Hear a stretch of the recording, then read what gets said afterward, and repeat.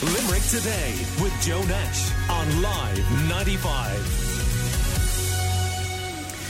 Now, there have been reports in media in recent days that women on the pill are less likely to develop serious coronavirus. This is analysis of more than 500,000 women during May and June by King's College in London, and it's identified the crucial role of estrogen in protecting against COVID-19. Now, two good friends of the Limerick Today show are local GPs, Dr. Yvonne Williams and Dr. Ray O'Connor, and you're both welcome. Ray, how much store can we put in this study, do you think? I'd be a bit sceptical as yet, Joe. It's an observational study. It's preprint, which means that it hasn't been peer-reviewed, and the actual publication states quite clearly that it should not be used to guide clinical practice. It's basically an observation of people taking using what they call the COVID tracker, which is something that they use in the UK, which probably makes them a fairly unique population anyway. The observations were from May to June, the 7th of May to the 15th of June, and it was on self-reported symptoms. It was adjusted for age and smoking and weight, but wasn't adjusted for things like comorbidities, diabetes, chronic bronchitis, kidney failure, people taking other drugs like immunosuppressants.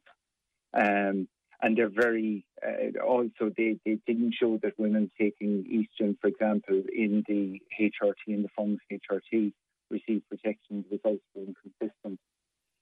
I'd remind you, Joe, that 20 years ago, we thought that HRT protected people from heart attack by up to 50%.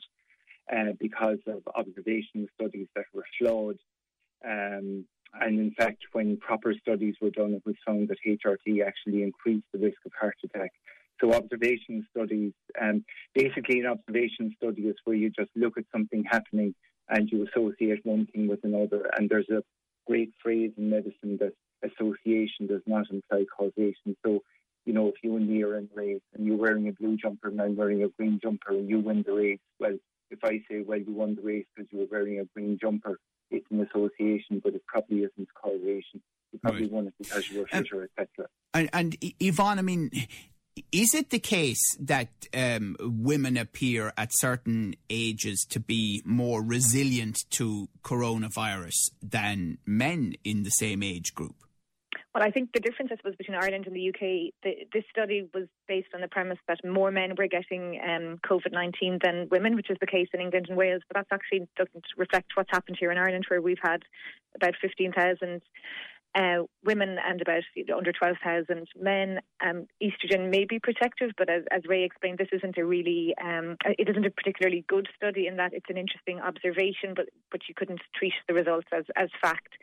And we do know that coronavirus, I suppose, is one of these kind of clotting viruses. It does seem to cause lots of little clots, and that's one of the problems with, I suppose, HRT and the combined pills. So I think a much more rigorous or much more scientific study would need to be done before we'd be changing any of our practice based on the study that we have, reported.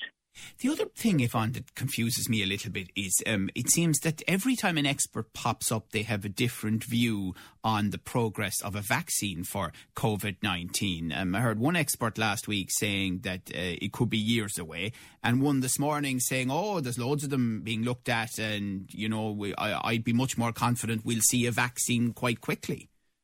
Yeah, I think, doctors will always differ, experts will differ, and people have a natural level of pessimism and optimism. So those of us who are more optimistic would hope that we'd have a vaccine next year. Other people are more cautious. I don't think the world has ever tried so hard to get a vaccine for anything as they are trying at the moment. And there's so many different companies and different scientists working on it, and so much money being pumped into it, that we can't really compare this search for a vaccine to anything else that has gone before. There's 20 million cases now worldwide, the WHO said yesterday. So everyone, even in terms of the economy, every government has a major interest in getting a vaccine quickly. We just need it to be safe as well.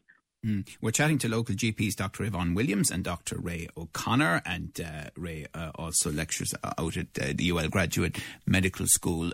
Ray, how worried are you now about the increase in cases? I mean, unfortunately, we've seen over the last fortnight a significant increase in cases in Limerick and Clare, not to mind what's happening in the 3 counties that are in lockdown. Yeah, well, look, I mean, I think it serves as a stark reminder that we can't be complacent. I mean, this virus is on fire worldwide and spreading, quite briskly worldwide. We managed to slow down the spread by, doing the basic things, and it's boring, but you have to go back and say, things like social distancing, cough etiquette, don't go out if you're feeling sick, etc. All of those boring things, but they're really so important. And as Yvonne said, like the search for a virus is going, or for a vaccine is going on. But I wouldn't be worried in the sense that, I mean, there are reports this morning, for example, that the rates in those counties are now reducing. And, I think it's been shown quite clearly that if you do reinforce what people should be doing, now none of us want to see the lockdown, but if it is reinforced, and then if you look at areas where there are outbreaks, like in the meat factories, and tackle that it does actually stop the spread or reduce the spread. But I think it's just very important to emphasise the fact that we can't have complacency. Yeah, but the only thing is that the disruption to the lives of people, hundreds of thousands of people in those 3 counties, is horrendous, and it'll be for at least 2 weeks. The risk for the Midwest, for example, because unfortunately the size of Ireland suggests that they will introduce regional lockdowns rather than county-by-county lockdowns or lockdowns within counties, means that we could face the same thing. Well, we could. So people just need to be very, very careful and be sensible. And I think it serves as a very stark warning. Like, everybody just assumed that, things would just keep going as they were and would give out. But remember, this virus kills people. And not only kills people, but, there's a thing called slow COVID. Again, we don't know very much about this, but, case reports are appearing where people get the virus and remain very sick for very long periods afterwards. Tiredness, fatigue, poor energy, breathlessness, all of that kind of thing. So, it is a serious condition, and we don't have a treatment. If you're very, very sick, maybe remdesivir and maybe steroids. And Yvonne said quite accurately, it's a clotty virus, so anticoagulants are being tried again in the form of clinical trials where people have severe, overwhelming disease, but we don't have a cure and we don't have a vaccine. So in that situation, prevention is the only option, and that's to do the things we're being advocated, or the consequences will be much, much worse. Economical consequences, as you said, would be widespread infection with overwhelming of our healthcare system. Yeah, we're chatting to local GPs, Dr. Ray O'Connor and Dr. Yvonne Williams. And one thing we do have a vaccine for on a seasonal basis is the flu, Yvonne. And there is significant pressure on to ensure that many more thousands, if not hundreds of thousands of people around the country get the flu vaccine this winter to ensure that you don't, if you can avoid it, have 2 significant surges, the flu, which we're all aware of, and COVID-19, because we haven't experienced a winter in Ireland yet, with those 2 side by side. But how big a task is that going to be, especially for GPs? I think it's going to be monumental, and I suppose there's 2 reasons we want everybody to take the flu vaccine if you're in an at-risk group particularly, and also for children. One is so that you don't get sick, but also everybody with a temperature is going to be referred for a COVID test unless we have a definite idea that it's another condition. So if you come with a runny nose, maybe sneezing, and a high temperature that started over a day or 2, it's going to mean a COVID test for you. It's going to mean that you have to isolate at home until you get your results. It will have implications for the rest of the family, maybe who can go to school, who can go to work, and so on.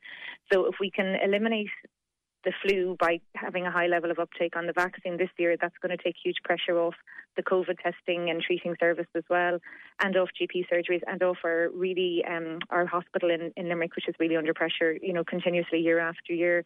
So that's important. How it's going to be delivered, who's going to do it, how it's going to be funded, and where the PPE for bringing in these children if they need to get the nasal vaccine, because you're going to have to be very up close to give a nasal vaccine to children. That has yet to be agreed and decided. But GPs and practice nurses are struggling at the moment. Everybody is working extra hours every day. We're still playing catch up with the backlog from when the hospitals and all the routine surgeries stopped. And for those couple of months of lockdown, people didn't come in with a lot of serious issues, and we're still trying to catch up, dealing with all those problems as well as our normal week's work. So it's very hard to see literally when we would physically have the time to do it, and how that's going to come about. We're waiting for clarity from the government and from the IMO on that. Yeah, and just one other question Amy is asking here. If you have been in close contact with someone who has been diagnosed with COVID-19, do you need a test even if you have no symptoms, Yvonne? Absolutely. Yeah, if you're a close contact, and you should be contacted by public health if you are a close contact, or if you get a message on your app, as some of my patients had this morning saying you are a close contact, you will be contacted by public health. You need to be tested. If you don't hear from them, you can ring your GP to double check, is there anything else you need to do, and if you start to get symptoms, absolutely contact your GP. All right. Well, listen, thank you very much for your time. I know you're both really busy these days, so we appreciate it. That is local GP Dr. Yvonne Williams, and also GP Dr. Ray O'Connor, who's a lecturer too at the UL Graduate Medical School. Limerick Today with Joe Nash on Live 95. With HSE Midwest. For updated factual information, see hse.ie. By staying apart, we can save lives.